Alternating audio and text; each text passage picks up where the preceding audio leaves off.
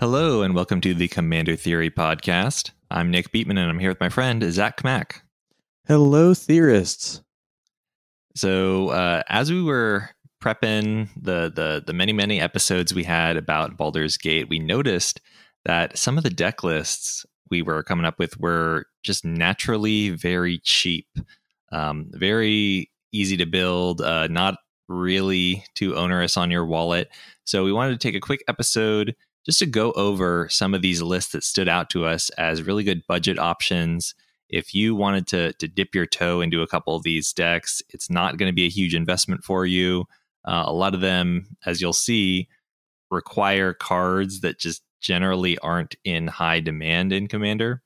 So it seems like a good place to look if you want to maybe build a loner deck or dip your toe into some of these new commanders. So we're going to be going over all of those. But before we jump in, I want to briefly talk about our Patreon. If you head on over to patreon.com/Commander Theory, you can support the show and get sweet benefits for as little as $1 a month. If you aren't ready to be a patron yet, you can help us out by rating or reviewing us wherever you get your podcasts. And also, I just want to throw this out there. You may notice starting in this episode, it's possible that you will have some ads. Probably not too many, but I don't think they're going to take up too much of the show length. But just be aware that we are working with Buzzsprout, our hosting service for our podcast, to insert some ads that we think are relevant to your interests. We have approval, or we have the power to approve or reject any ad that they suggest to us. And we're trying to pick ones that we think you all could potentially be interested in. So just be aware that that's coming. And thank you all for continuing to support the show and potentially support some of our sponsors. All right. With that, Zach, do you want to launch us into the first of these budget builds? Yeah. So you're going to note some names repeated today, and it's because they use a suite of cards that are just not very expensive. And this first one that we're going to be talking about today is Lae'zel Vlaakith's Champion with Candlekeep Sage. So this is going to be a white-blue deck. I'm going to read off the commanders real quick just so that you remember, because there's so many cards thrown at you over the last few weeks. Lae'zel is a 3/3 Gith warrior for 2 and a white. They have, if you would put one or more counters on a creature or planeswalker you control, or on yourself, put that many plus one of each of those kinds of counters on that permanent or player instead, and then they can choose a background. And the background in this case is Candlekeep Sage. This is a 3-mana enchantment background. It costs 2 and a blue, so 3 mana value. It says commander creatures you own have, when this creature enters or leaves the battlefield, draw a card. So you can kind of maybe see where some of this is coming into play. Nick, do you want to get into some of the tech, the nitty gritty, like why this pair? Yes, but before I do, I just want to really briefly give sort of the headline on this deck, which is that outside of the mana base, this deck costs about $90 to put together. So incredibly low by the standards of modern Commander, and you'll see why in just a second. So, and I'm going to be honest. Can I actually feather off of that point that you just said?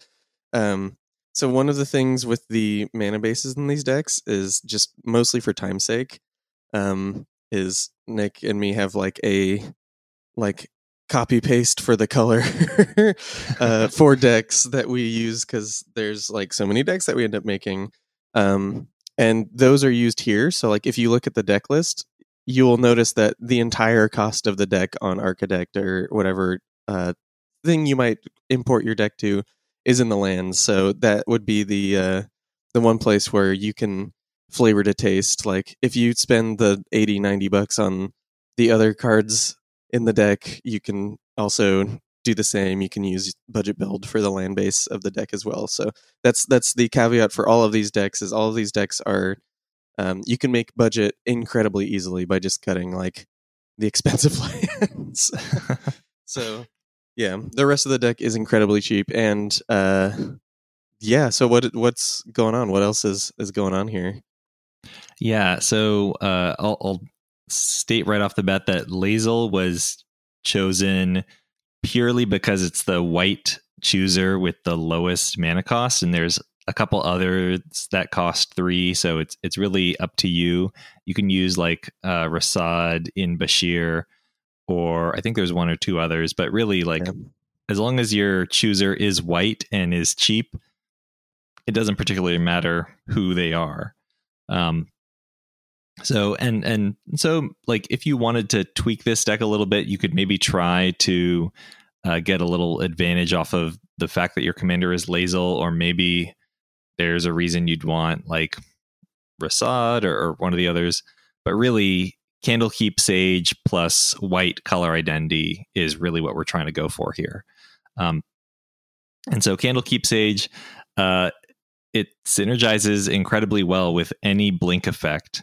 So because your commander draws cards both on the way in and the way out, then something like a Cloud Shift is a single mana draw 2 cards, which is a very, very good rate.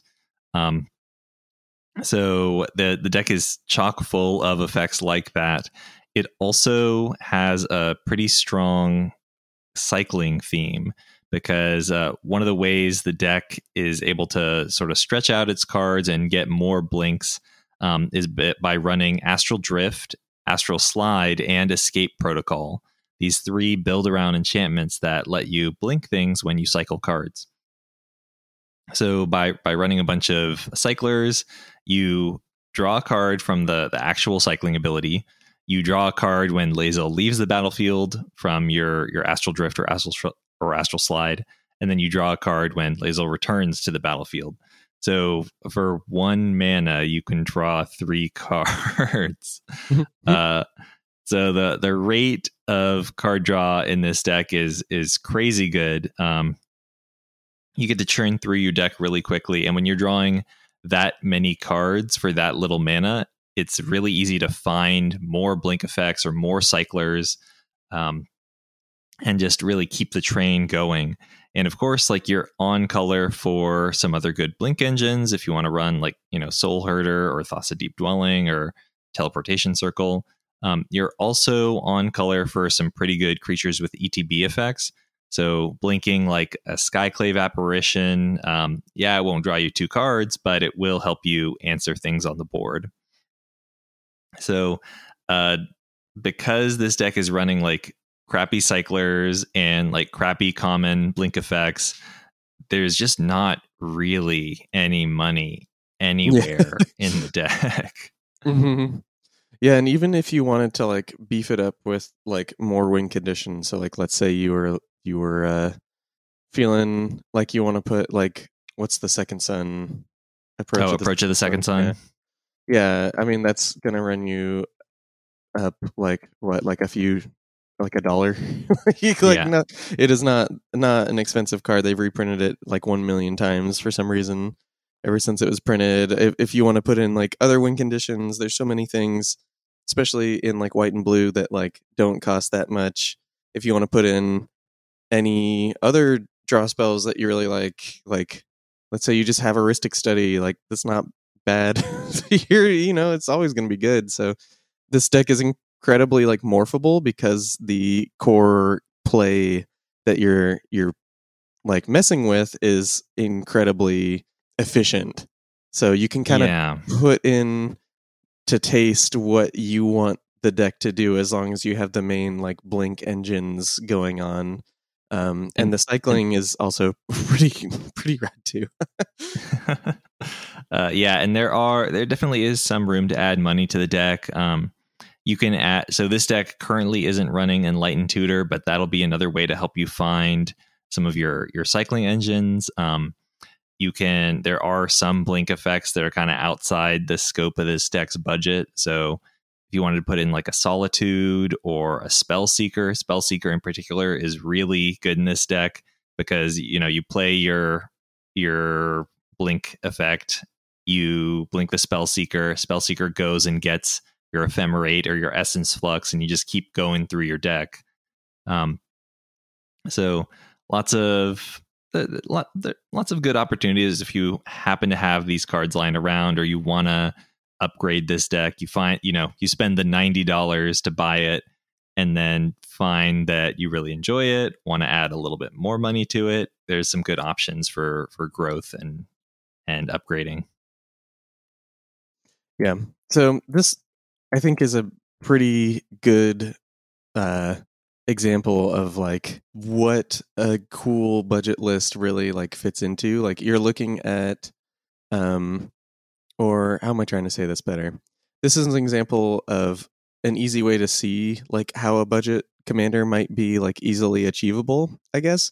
Like the concept is Blink. There's a million Blink cards, and between these two, you can kind of create this engine between the Candlekeep, Sage, and your commander.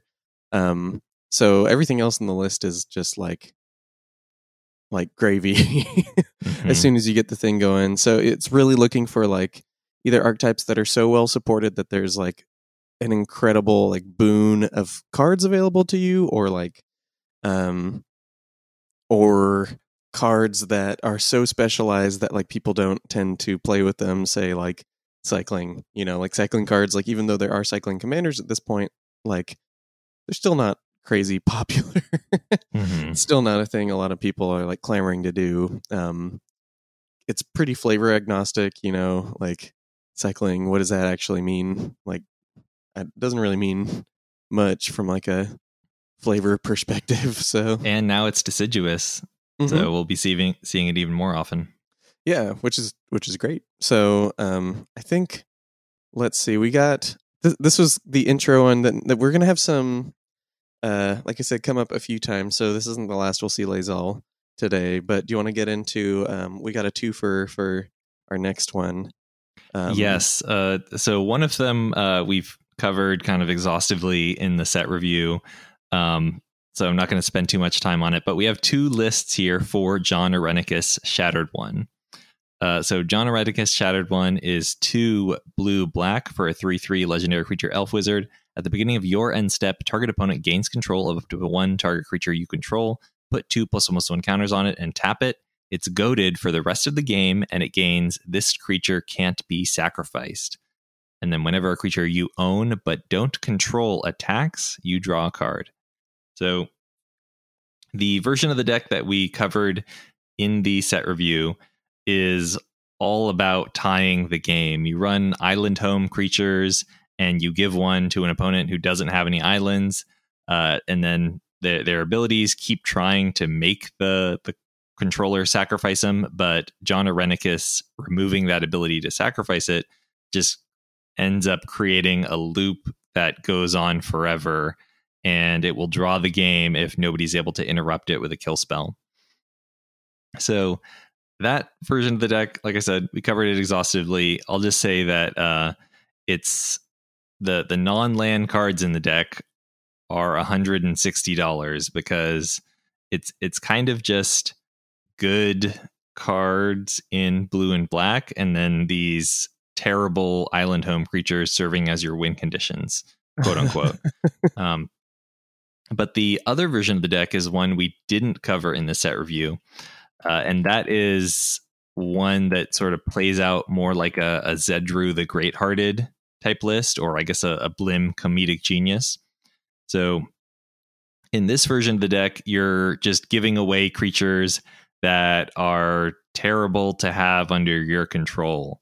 So you're giving away things like Steel Golem, so that your opponents, when the new controller of the Steel Golem can't cast creature spells. Or you're giving away like a Plague Reaver, where at the beginning of your end step, you sacrifice each other creature you control. Well, if your opponent has to deal with that, they're sure they're going to have a really fun time.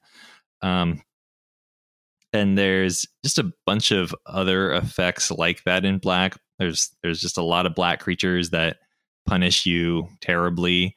And most of them have some sort of clause that's intended to give you a way out, like some way to sacrifice them. But because Jon Irenicus prevents the like controller of this creature from sacrificing it, there's not an easy way out of like, owning a greater harvester. Like you can't sacrifice your greater harvester to itself to get out of having to sacrifice permanence every turn. So you're just going to have to live with it. Or similarly, like Desecration Elemental is a really nasty one. This is 3 and a black for an 8/8 elemental with fear. Whenever a player plays a spell, sacrifice a creature. So if you can't sacrifice the Desecration Elemental itself, you just can't have any other creatures on the board. So there's a lot of creatures like that, and because they are generally quite bad, the overall cost of the deck is extremely low. Outside of the mana base, this deck costs about $145 to put together. In both versions, you'll see can be made super easy. Like the ramp that you're playing with, the artifacts, they've either been reprinted a million times, so you can just pick up the pieces really cheaply, or there's like a million options at this point. So as they keep printing mana rocks and mana rocks that do different things, and we see like the 3 mana rocks specific for commanders or whatever, that's going to get cheaper, which is going to be really nice. And then like your seasonings, your interaction and whatnot, like unless it's like a singular interaction spell that doesn't do anything, like nothing comes close, like an Assassin's Trophy, like if you just need counter spells, like, well, there's a million of those. So, and there's a million that cost 2. I have to like figure out which counter spells I want to put into my decks with counter spells pretty much every time. Like, is this going to be a muddle the mixture deck? Am I going to play delay in this deck? Like, how many colors am I running? Like, and all those cards are dirt cheap at this point. So, I think the meme version of the deck is very good. It's really crazy how consistently I feel like it can go off and you can just tie the game. But do we want to keep on moving and keep on talking about? Yeah, I think we can move on to the next one. Yeah. So this next one is Thrakus the Butcher. It is 3 red-green for a 3/4 legendary creature dragon peasant with trample. Whenever Thrakus attacks, double the power of each dragon you control until end of turn. So as we mentioned during the set review, this is something that, it looks like it wants you to run a bunch of dragons, but really the most efficient way to run this guy is just to play it as a Voltron deck, because it takes so little effort to turn him into 24 damage or something. Like if you if you giant growth him and give him double strike, that's all you need right there. Yeah. So that's kind of the path of least resistance.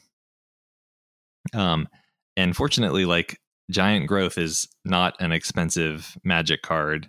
In fact, many of the things you're going to want to put in this deck, just the double strike granters and the pump effects are all just wildly cheap. So outside of the mana base, this deck is around $140 to put together. And this was not even me trying particularly hard to like depress the cost. Yeah, you weren't like actively trying to like, oh, well, I'll pick this cheaper option over the more expensive one. Like, no, like this is with like a Birds of Paradise in the deck. Like, like this is just how cheap all of the cards are. Yeah, there's a Bloom Tender in here. Like, I didn't try at all. Yeah, and it still ended up crazy. Yeah. So this is a fantastic option if you want to just put together a quick Voltron deck. If you've got a little bit of store credit lying around and you're down to blow it on some like built to smashes and ground swells and invigorates, then this really seems like, there is acceleration in this color identity. You could just be swinging for lethal on like turn 4 or 5 without much difficulty at all, it seems like. So we had a friend who had an Atarka World Render list that basically has the same trigger. It's Atarka is a 6/4 flying trample dragon for 7 mana, 5 red-green, that says whenever a dragon you control attacks against double strike until end of turn. So this is the Fate Reforged Atarka. And that deck was very good. It basically did what this deck does. You play your commander and you probably give it haste because it's turn 7. You had a lot of time to set up and ramp and whatnot, and you hopefully kill somebody. Mm-hmm. And Thrakkus is basically just Atarka, but comes down 2 turns sooner. So it's pretty good. I mean, you have to put in a little bit more work to get the noob tube. Starting with 6 is a little bit easier than starting with 3, but like when you're doubling, like it's not that hard to pull off. And then it is fun to get to play with a bunch of like jank cards that are sitting just in your binder, because you get to play with a lot of the typical green red stuff. You get to play with your like mana dorks, but you also get to play with some fun ones like Whisper of the Wilds, which will make like 2 green if you control a creature with power 4 or greater. But you're playing with like all of those kind of guys, the Elysian Caryatids, which kind of does the same thing. Generator Servant is one of like me and Nick's favorites. It's a 2/1 for 1 and a red that says tap, sacrifice it, add 2 generic to your mana, and if it's spent to cast a creature, the creature has haste. So just a great way to really get smashing really fast. And then like I cannot tell you how many like drafts I've had where like I'm just sitting there looking at like a pile of like Infuriates and like Reckless Charges, and I'm like, well, I'm never gonna play you again. Like it's just not gonna happen. Well, if you play Thrakkus, it absolutely can, because these like they're like fine for limited, but like pretty bad pump spells, all of a sudden you have like a place for them. And that's not something many commanders are looking for, like I think the most expensive spell isn't anymore. The most expensive pump spell used to be Might of Old Krosa, but they've reprinted it a few times. So I'm trying to actually find what the most expensive pump spell is at this point. I would guess Berserk. Oh, is Berserk here? Well, there you go, everybody. Yeah. No, yeah, that's not even in here. So not in the list. Sorry, I thought that was just a what it is? No question. No, yeah. I mean, definitely you could put Berserk in here and it would do great for you. But I can't even find a single pump spell on this list that costs like more than $1. I guess Vines of Vastwood. like they're all pretty cheap at this point. So you the other tech that's really funny, that is kind of typically relegated to like Infect, is Invigorate. So Invigorate is 3 mana for an instant that gives target creature +4/+4 until end of turn. But if you control a forest, you can have an opponent gain 3 life instead. But it doesn't matter if they gain 3 regular life if you deal 21 commander damage. So that's one of the cooler, cuter things to do with this list. And that card also is like 20 cents. So definitely a fun, cool take on Gruul. And Gruul in general, I feel like enjoys this playstyle of just like smash big, pass, and absolutely. Then the table has to just kind of be like, oh, what happened? What was that? So yeah, I really like this guy. I think if you enjoy Gruul gameplay, you'll like this guy, and I think I've talked for too long. Do you want to get into the next list? Yes. So next we have another Lae'zel list, although this is one in which she actually matters. Yeah. So this is Lae'zel and MasterChef. So MasterChef is 2 and a green for a legendary enchantment background. Commander creatures you own have this creature enters the battlefield with an additional +1/+1 counter on it, and other creatures you control enter the battlefield with an additional +1/+1 counter on them. So when combined with Lae'zel's ability to add, that many counters +1 whenever you put a counter on something, together these two have a lot of natural synergy. And so this is a fantastic pair if you're trying to do green-white +1/+1 counters. And the nice thing about this archetype is that the cards are generally pretty cheap. Outside of the mana base, this whole list is going to run you like maybe $130. And again, that's without trying particularly hard to depress that cost. There's just so many things. Like for starters, they've explored this theme a lot in other precons, in a lot of sets.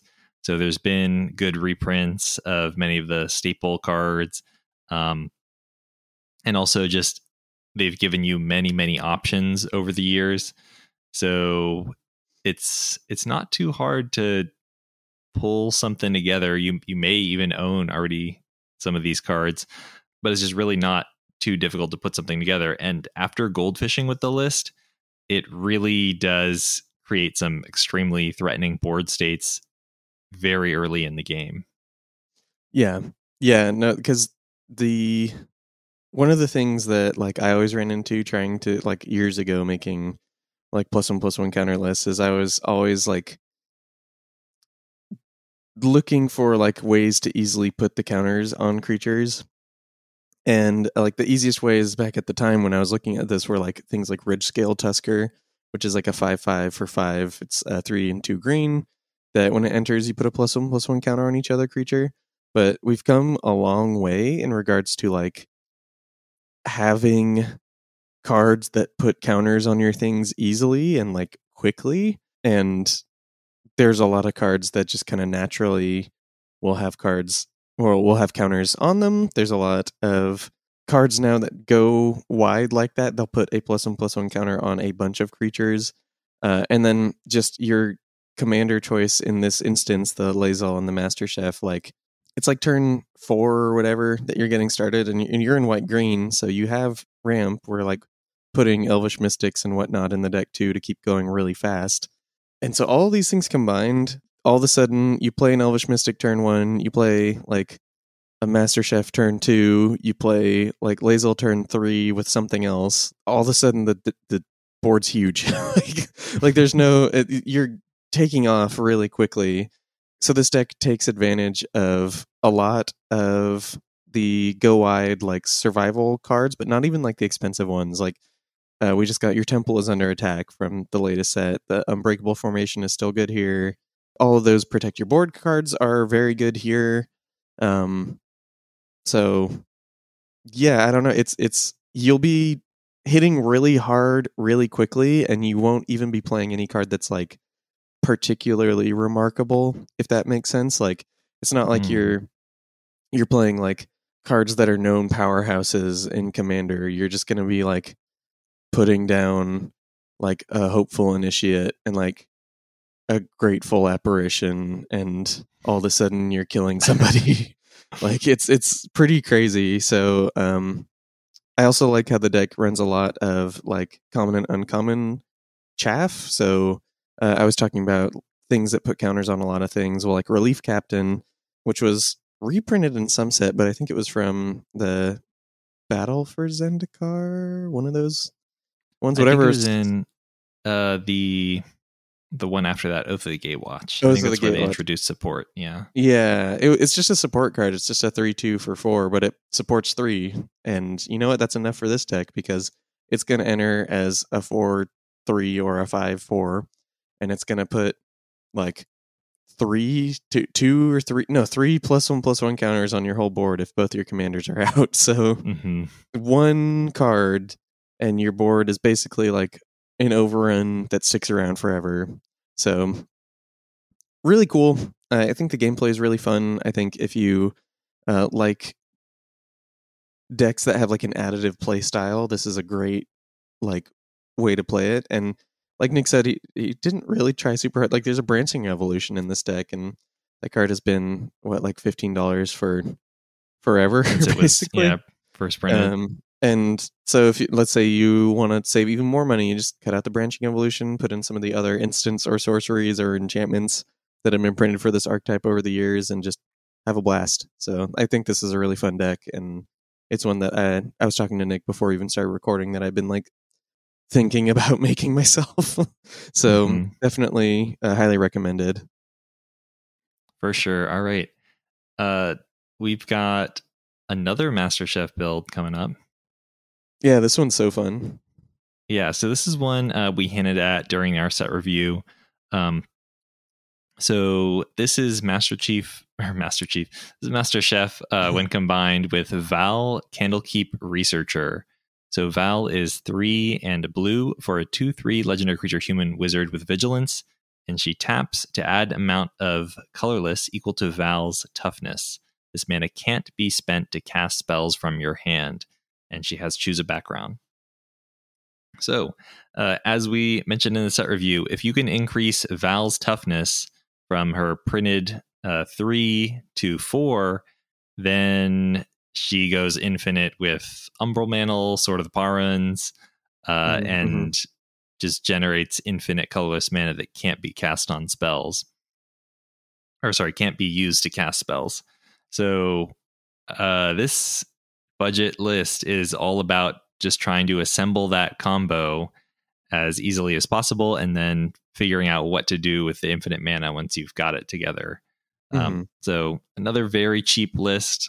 This whole deck is, or rather outside the mana base, it's probably going to run you maybe 175. But there's room for shaving off a couple dollars here and there. Absolutely. Yeah, but definitely like a list that is kind of just running like a lot of common value stuff in green blue, so you can interact with your opponents and like ramp a little bit in the turns leading up to your combo. So, it's got the common mana dorks, it's got the common counter spells. It has a lot of cards with cycling just because it's a good outlet for Val's mana. It'll help you kind of churn through your deck and dig until you find like a tutor or one of your combo pieces. Yeah, I think the cycling is one of the coolest things about this deck because there's just so much of it at this point, and all of it is pretty good. And it also makes like certain like specific types of cycling, which we don't have too much of at this point, but like Step Through or Vidalcan Ether Mage have wizard cycling. That's very powerful. If you can go, okay, well, I'm going to get my wizard to like complete this thing, and maybe that is like a Stonework Pack Beast, which is the 2/1 for 2 generic. It's the artifact creature beast, but it's a cleric, rogue, wizard, and warrior, and it can filter your mana. Well, then you just have regular mana. You did it right there. So you tutored for your wizard, you got your regular mana, game's over at that point. Yeah, it's very convenient that there's a lot of wizards that can sort of help you get to the win once you've got your Val combo assembled, or even just assembling the combo. Like if you cycle your Vidalcan Ether Mage to go find a Trophy Mage can then go and get your Umbral Mantle, and you've got the win from there. Or if you've already got it assembled, then your wizard cycling stuff can get you like a Thrasios to just dig through your library until you get a real win condition. So a lot of options out there for powerful wizards that'll help you kind of at any stage of the game. Yeah, and same with like the Trinket Mage. You could get a Walking Ballista or a classic, at least in our play group, win condition of Magma Mine, which is a 1-mana artifact that has 4, put a pressure counter on it, and it says tap, sacrifice it, deals 1 damage to target creature or player for each pressure counter on it. So that's a pretty funny one. If you can somehow loop Magma Mine, it's funny. If you just want to kill one person, it's funny. Definitely a silly thing. It has, you can like utilize clues too. There's a trail of evidence in this deck, and there's a lot of instants and sorceries. So you end up generating a lot of value that way. Because Kraken Clues is pretty trivial when you're tapping for like 4 generic that you can pretty much only spend to pop the clues off. And then the other thing that's really funny about this deck is that Val specifically mentions spells cast from your hand. So if you're casting a spell but not from your hand, say with Retrace, you're good. You're in the clear. So like stuff like Spitting Image, Una's Grace, you can just kind of keep casting as long as you have enough lands to pitch to the the retrace. So there's a lot of funny things, a lot of cool cards in this list, and it's pretty fun. It is definitely a green blue combo list, but it's a green blue combo list that you can build for like $100. Mm-hmm. So I think that's something to take note of. Like, you don't need to have these expensive cards to make something that's just incredibly powerful. You're not like going to feel too much heat. Like, this might not be CEDH compatible or something like that, but if you're sitting at some like pretty competitive casual tables, your friends like to put Force of Wills in their deck and whatnot, then like this is going to be pretty well on par, I would say. Like, honestly, it's pretty strong. Oh, definitely. Yeah, seems like a fun one. Yeah, let's move on to the last I guess we have one more green blue deck for you, and this is not a chooser pair. This is a one guy in particular.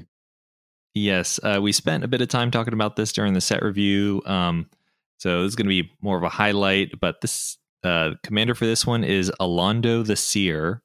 It is 2 green blue for a 3/5 legendary creature human shaman. He has tap, draw a card, then exile a card from your hand and put a number of time counters on it equal to its mana value. It gains when the last time counter is removed from this card. If it's exiled, you may cast it without paying its mana cost. If you cast a creature spell this way, it gains haste until end of turn. Then remove a time counter from each other card you own in exile. So this list comes to us from Alex Whiteclay, friend of the show and big supporter during the Baldur's Gate preview season. But as I mentioned during the set review, this list is largely a bunch of cards that just untap your commander. Because the way this kind of works is with Alondo the Seer, if you tap him and draw a card and then essentially suspend like a Cerulean Wisps or something, then when that Wisps comes off of exile, you get to untap Alondo, do the same thing. You draw a card every single time. So you get to just kind of keep going, keep like putting more untap effects in exile.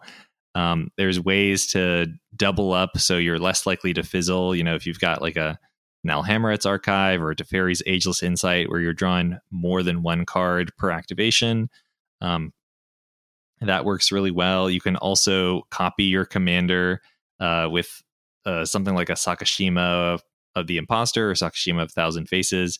Just get more things going. Like creatures that can untap other creatures also work well. Like because your Seeker of Skybreak or whatever, your Aphedo Alchemist is going to have haste thanks to Alondo. You can also use those to untap your commander and keep the combo going.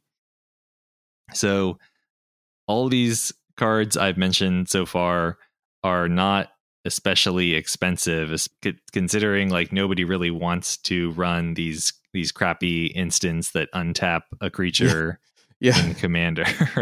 Yeah, I was gonna ask you, like, so I mentioned this with Thrakkus, like how many times you finish a draft and like just looked at what was left over and been like, never see you again. But like this deck, like how many cards in this deck do you feel like fit that category? I feel like it's more than in Thrakkus even.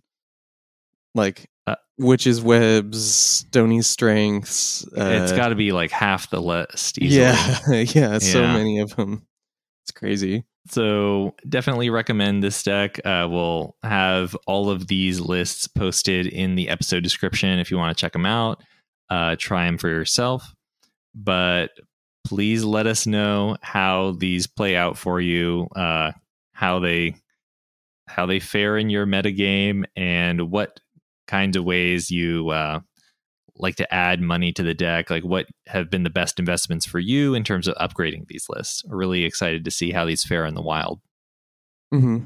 And I want to mention, or I want to ask you one thing here at the end after looking at all the lists and after talking about all the lists.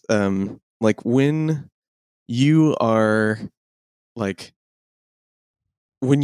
doing these kind of shows, like looking for commanders, like we talked about it a little bit earlier, but what is your process? Like, do you just kind of like, were you making Alondo and then you went, I guess that this is for Alex, but when you were making Val, were you just building the deck and then you're like, oh wow, this is budget, or were you planning the decks to be budget? How did that go for you? What was that process like? It's more like when I'm putting decks together, anytime I notice like, that I'm sure running a lot of weird cards in this deck, or I'm really don't have a lot of room for staples in this list. Those are kind of my triggers to be like, oh, how easily could this just be an ultra budget list? Because there's certainly some decks out there that just kind of want you to do more of the things you wanted to do already, and those don't end up being particularly cheap. Like Mirkul, one of the dead gods from Baldur's Gate. That deck just wants you to put a bunch of like useful creatures in your list, and those useful creatures go into a lot of other decks, so it's not super easy to do that in a cheap manner. Like without even trying, the deck ended up being over $1,000. Yeah. But then you've got a list like Alondo or like Val. Well, Alondo more than Val, but it's just I'm putting cards in this deck that I've never seen before. Like I have not thought about Emerald Charm in about 15 years. Yeah. So that's really what triggers me to figure out like, oh, what are the expensive cards in this list? How essential are they? And what can I do to drop this down? And so it's like reasonably budget range. Mm-hmm. And kind of on that note too, just to get one last little nugget in, because I think that's a pretty good like nugget of wisdom there too, is when it comes to lands, like what are like your opinions on budget mana bases? Do you like, I'm of the opinion now that like you can make a pretty budget mana base without having every land be a tap land or like a guild gate or something like that. But how do you feel about mana bases now? Are there lands that even on a budget you would try and stay away from? Any advice in that kind of department? Yeah, it is. It's really unfortunate, but a lot of the lands that tap for mana of any color, like City of Brass or Mana Confluenced, or especially Tarnished Citadel, all used to be, well, like Tarnished Citadel used to be like $1 or $2. Yeah, it was very City cheap. Brass and Mana Confluence, there was a long time where they were hovering at around $5. But those just like gold lands aren't really affordable anymore. They're all in like the $25 to $30 range at the moment. So really, I would just try to focus on lands that are specific to your color identity, because they're going to end up being a lot cheaper for you. Mm-hmm. It is a little bit unfortunate because they don't transfer as well. Like you can't just, whereas you can pull a City of Brass out of any deck that you're deconstructing and toss it in anywhere else. Like you got to be Yavimaya Coast has to go and do another green-blue deck. But I mean, that's just kind of the trade-offs of building decks in Commander. Yeah. Yeah. What about you? What are your tips for building budget mana bases? Yeah, I've been thinking about this a lot. I think that for the most part, what I would recommend for people is to try and put some kind of theme into the mana base, because then you're not like being punished for playing lands that are worse. So for instance, if you have some creatures with landfall or something like that, then Terramorphic Expanse isn't that much of a punishing card for you. Like, yeah, it is basically an enter tap land, but it's also 2 landfall triggers, and there are a ton of Terramorphic Expanses and Evolving Wilds at this point. So you'll be able to especially with the cycle in Streets of New Capenna. Mm-hmm. Yeah, absolutely. So you can fix your mana and not feel super bad about that. And now with gates, we have even more options with those too. If you have cards that care about gates, like the Red Sweeper, if you're playing like a 3-color deck and you have all Gates the gates, Ablaze. Gates Ablaze, like that's pretty good. And the the blue enchantment that draws cards when you play Gates. Like, there's a few things that make it kind of worth it. So I would look at that. Cycling always kind of puts a few cards into your mana base, just because you want those cycling lands and you want pretty much all of them, and they're all pretty cheap. So yeah, they do enter tapped, but like when your deck is going, they make sure your deck is like really going. They really fill in that space that you kind of need for the late game. So that's something that I've always looked towards when I was making budget lists, so that like kind of justify the reason why I'm playing like maybe tap lands or something like that. And then the other thing is that precons these days, like especially within this last like 6 months or so, have been a lot better with the mana bases.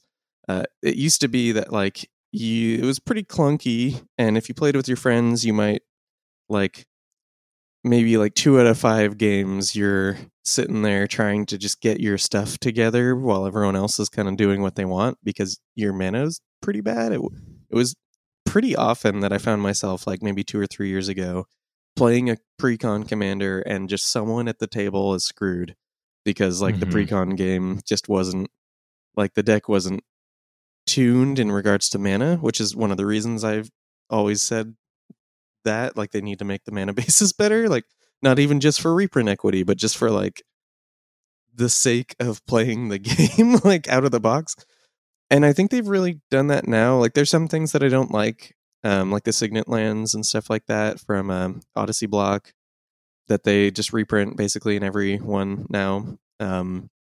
But they're all cheap and they're all good, and you could basically take any precon from the last like 6-8 months and just put a new commander at the helm with the same color identity, and it would work pretty well for you. You don't really have to spend that much more money. So those would be things that I would say as people who are looking to make lots of decks, but try to do it on a budget. Mana is always going to be a limiting factor. Yeah. I've got one more nugget of wisdom related to budget mana bases, and this is coming to us from Alex Whiteclay, really. He's been advocating for this. But not all tap lands are created equal. So ones that just come in with, especially like in 3 color identities, 3 or more colors. So things that like just come into play tapped and add 1 of 2 set colors, you don't really have to settle for that anymore. We've gotten the thriving lands in Jumpstart, and now the new cycle of gates from Baldur's Gate that, okay, one of these colors is locked, but then the other one you get to choose based on whatever you need at the time. And that is just a lot more flexibility and utility than we've gotten in the past. So really keep those in mind if you're trying to build a budget mana base in more than 2 colors. They're really going to do a lot of work for you. And of course, like there are, as you mentioned, some gate synergies that make the new Baldur's Gate one even better than lands we've seen before. Like if you've got a circuitous route, being able to potentially fix 4 colors of mana off of circuitous route is insane. That's really, really good. So yeah, just keep that in mind. We've gotten more tools than we've ever had before. So don't try to make your, 2017 budget mana base in modern times. Yeah, you have more options, and that's a good thing. So let us know like your tips and tricks if there's any budget cards that you basically want to shout out to the world. You're like, no, this is great. Like people should be playing more of this, or whatever it is, your tips for mana bases.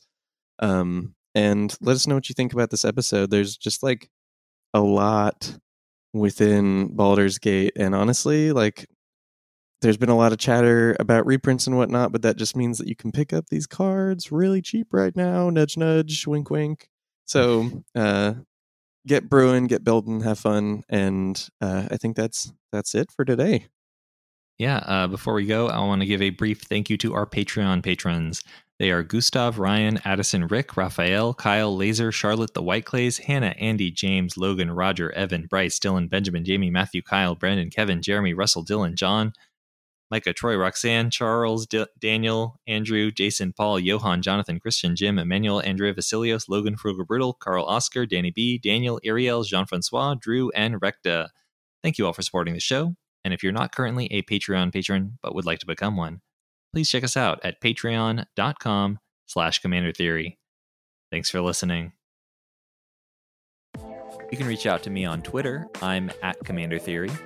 And on Twitter, I am at Fat Bartleby. You can also email us at commandertheory@gmail.com. Our theme song is Lincoln Continental by Nick Cage. You can check him out on SoundCloud. And if you're interested in some other creative projects I'm working on, I have a band you can check out. We are a pink punk, pop punk band called the Have-Nots, all one word like cosmonauts. You can listen to all of our music for free right now. You can just head over to thehavenots.bandcamp.com. That is TheHeavNauts.bandcamp.com. And check us out. Let me know what you think.